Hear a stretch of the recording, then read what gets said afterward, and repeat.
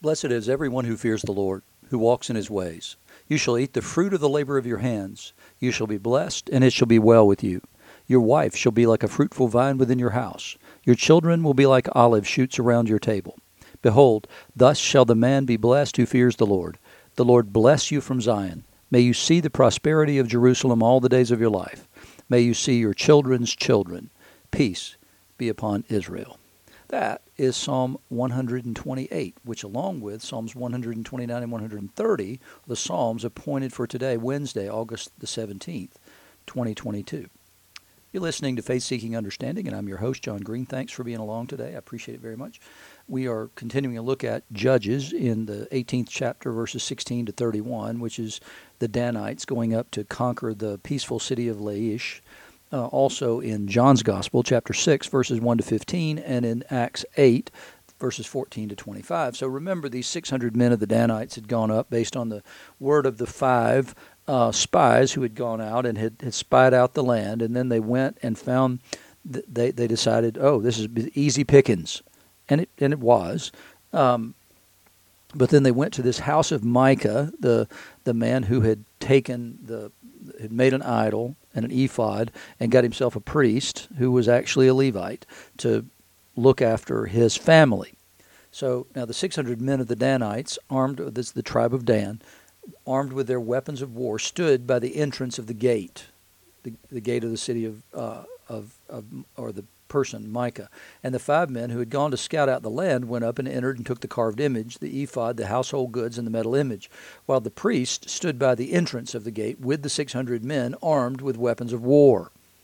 And when these men went into Micah's house and took the carved image, the ephod, the household gods, and the metal image, the priest said to them, "What are you doing?"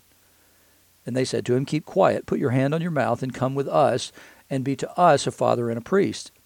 Is it better for you to be the priest of the house of one man, or to be the priest to a tribe and a clan in Israel?" Well, that seems a pretty easy question, right? Wouldn't you rather be a priest for an entire tribe of Israel as opposed to one dude? And the priest's heart was glad. He took the ephod and the household gods and the carved image and went along with the people. I mean, he's a priest of something. It's not Yahweh, but he's a priest of something. And so he decides, hey, it'd be far better to be the priest for a larger group of people than just this one guy and his family. So they turned and departed, putting the little ones and the livestock and the goods in front of them. When they had gone a distance from the house of Micah, the men who were in the house near Micah's house were called out, and they overtook the people of Dan. So Micah called the neighbors and said, "Let's come after these people who took my household gods," because they were all getting blessed by this. And they shouted to the people of Dan, who turned around and said to Micah, "What's the matter with you that you come out with such a company?"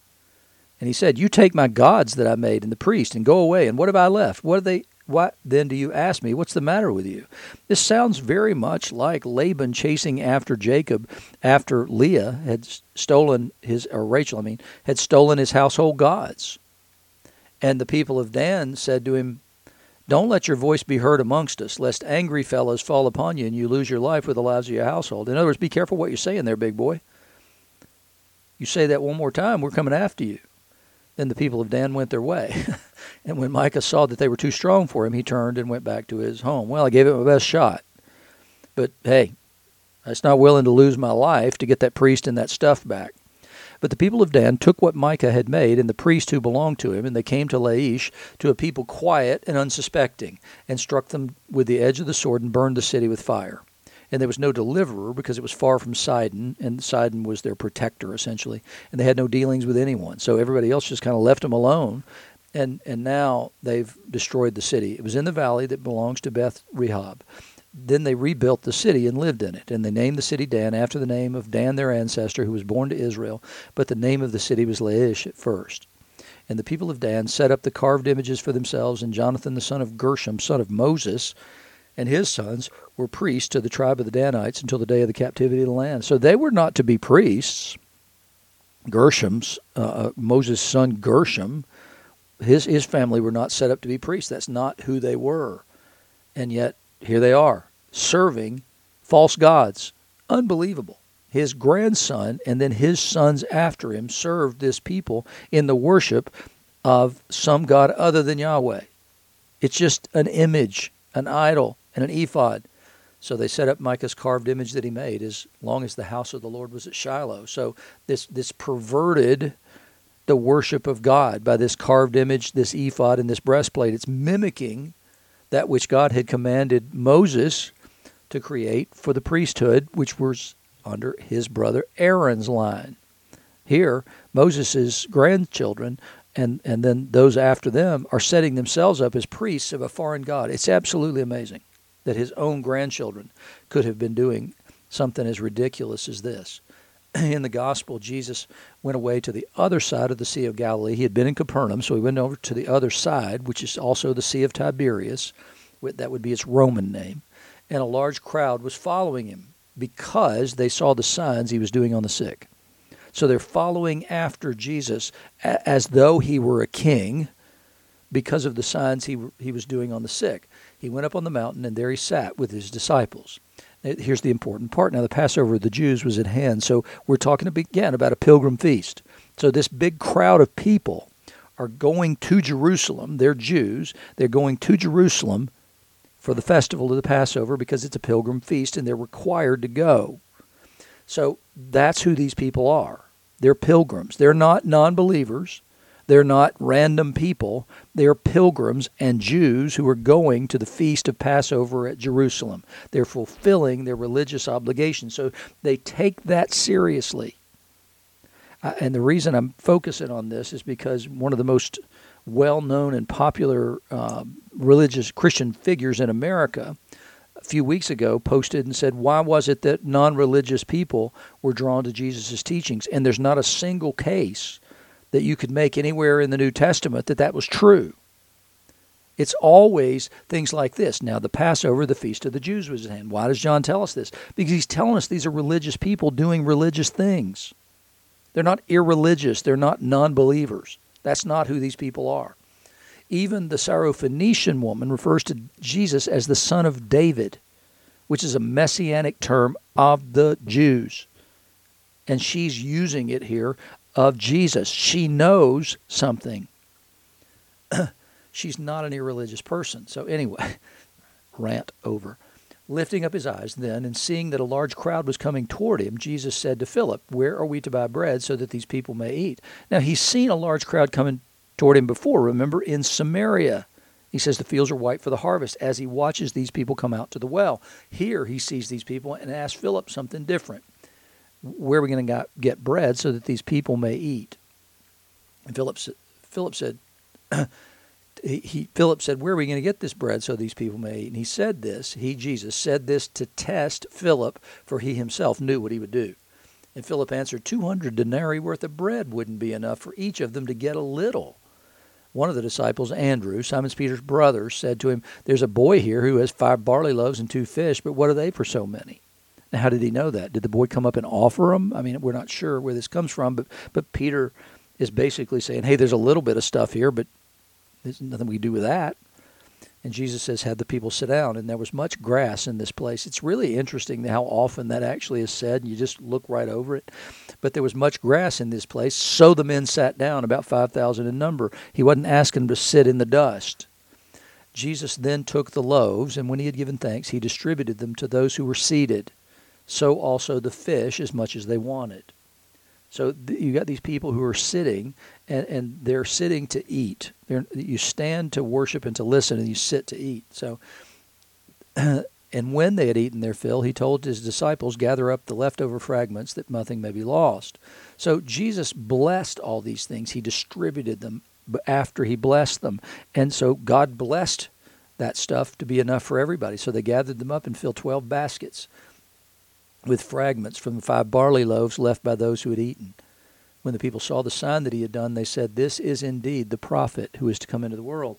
So we've talked about this before. Who is this prophet? It's exactly who the Samaritan woman was referring to. The prophet that Moses had promised, who would be like him, who would be raised up from among his brothers. And when he spoke, they were to listen to him. And so Jesus here feeds these people as though it were manna. So they receive it, and then they say, who did that? Moses did that. So he is a prophet like Moses. This is the prophet who is to come into the world. It's not a prophet like Ezekiel or Elijah, Elisha, or Amos, or Hosea, or any of those people, or Jeremiah, any of those people. No, this is the prophet that's to come into the world, the one promised by Moses. Perceiving then that they were about to come and take him by force to make him king, Jesus withdrew again to the mountain by himself. Because kingship is not theirs to bestow, it's the Father's to bestow. So, and you can't make somebody a king outside of Jerusalem. So these people could make him king, but that would be wrong. It would be movement in the wrong direction because they've misunderstood his role. They've misunderstood how important he is. He is more than the prophet that's promised in Moses. He is more than that. He is ultimately the deliverer, the one who is like Moses, but at the same time without sin. And so Moses was disqualified from leading the people into the promised land because of his sin. Jesus, who is without sin, is not disqualified to lead his people into the ultimate promised land, the kingdom of God, the kingdom of heaven, into the new heaven and the new earth. In the epistle, so what's happened here, remember, is there's been a persecution in Jerusalem, and everybody except the apostles fled. Philip, the deacon, not the apostle, because the apostles didn't leave, went to Samaria, where Jesus had already been, and proclaimed the gospel there, and he sees this incredible harvest that Jesus had promised way back in John 4. So when the apostles at Jerusalem heard that Samaria had received the word of God, they sent to them Peter and John, who came down and prayed for them that they might receive the Holy Spirit. Now, that's the pattern for the way things work within the Anglican world, actually. So what happens is that baptism is done at the local level by the local pastor. So that priest, pastor, presbyter, whatever word you want to give him, does the baptism there in the local setting, and then later we have something called confirmation, and at confirmation the bishop comes down, and what the bishop actually prays for is the giving of the Holy Spirit in the life of the believer, who has decided, yes, I'm going to take the name of Jesus for myself. If they were baptized as an infant, it was a promise made for them on their behalf by their believing parents. And now when that child, male or female, agrees to take on the yoke and decides, yes, I want to be confirmed in the church, then the bishop is sent, and he comes out and lays hands on that believer and prays that the Holy Spirit be given to them. Now, I'm not saying that is the right pattern. But what it does in that situation is recognize that there's more to the local church than just the local church, that it's connected with a wider body of believers, the wider communion of saints, and the person is then brought into that wider community of saints through the laying on of hands by an apostle, quote unquote, because that's what a bishop is, because they're to have been ordained and consecrated in apostolic succession. In other words, there's a belief that the apostles laid hands on these men and these men and these men, and down through the centuries, that's been preserved at some level, and now the bishop represents those apostles. And the priest, who is in a local parish setting, represents the bishop. He is there serving vicariously because the bishop can't serve in all priests. Now, like I said, I'm not saying that's the right methodology, that it is indeed a methodology. I'm just saying that's why it happens that way. So anyway, so they laid hands on them and prayed for them they might receive the Spirit, for he had not yet fallen on any of them. They had only been baptized in the name of the Lord Jesus. You see the same thing at Ephesus later. When Apollos has been there and his ministry is complete, Paul sees these people and says, there's something missing here, and I don't know what it is, but tell me about your baptism. They said, we were baptized into the baptism of John. Paul says, yep, okay, now I understand. Come here a minute. Let me tell you about the Holy Spirit. He lays hands on them. They begin speaking in tongues. So they laid hands on them, and they received the Holy Spirit. There had to have been evidence of that. It wasn't just, oh, hey, we did it, therefore they received it. No, they did it, and they saw signs that confirmed that it had actually happened. Now, when Simon saw that the Spirit was given through the laying on of the apostles' hands, he offered them money. Now, this Simon was the one that had been referred to earlier, Simon the magician. He had come to believe, but he hadn't received the Holy Spirit. He believed, but hadn't received the Holy Spirit in power. He obviously had the Holy Spirit because he believed, and the same with them. So there's a difference between having the Holy Spirit for belief and receiving the Holy Spirit for power, ministry, and life. And that's obvious in the way that Luke talks about it all through the book of Acts. So Simon sees that the disciples have a power, the apostles have a power, and he wants that power, so he says, give me the power also, so that anyone on whom I lay hands may receive the Holy Spirit. It's like a magician buying a trick, is essentially what's happening here. Peter said to him, may your silver perish with you, because you thought you could obtain the gift of God with money. That's not what this is about. It's not about money. It's not about enriching anybody. No, it's the free gift of God for those who believe. He says, you have neither part nor lot in this matter, for your heart is not right before God. Repent, therefore, of this wickedness of yours, and pray to the Lord that, if possible, the intent of your heart may be forgiven you. For I see that you're in gall of bitterness and the bond of iniquity. Now, does Peter know that he's a believer? You know, that's a good question. We don't know the answer to that. I can just imagine Philip standing there cringing as Peter rebukes this man.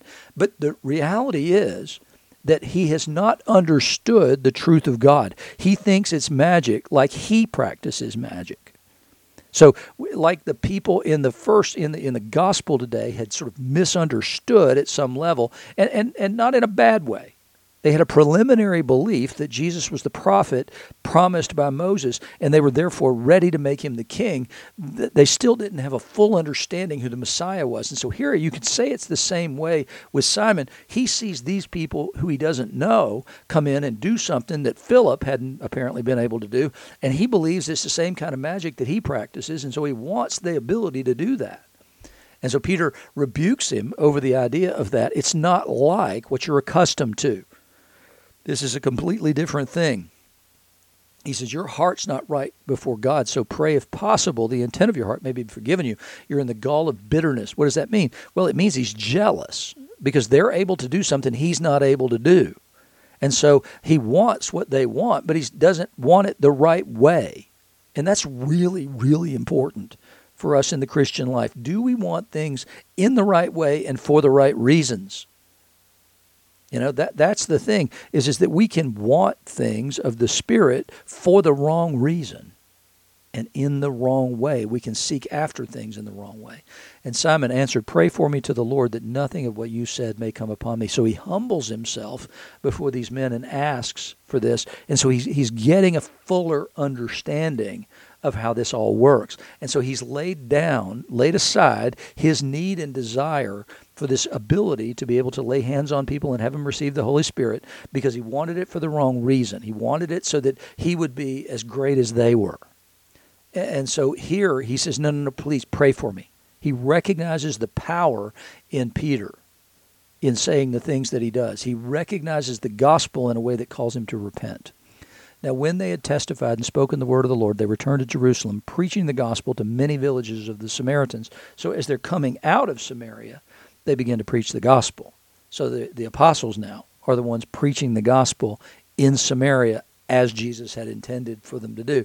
Let's make sure in all things in our lives, that especially all things concerning the Lord, but all things we ask of the Lord as well, that we want those things and seek after them in the right way and for the right reasons. That the right reason is always in order that it gives us a bigger platform to proclaim Jesus.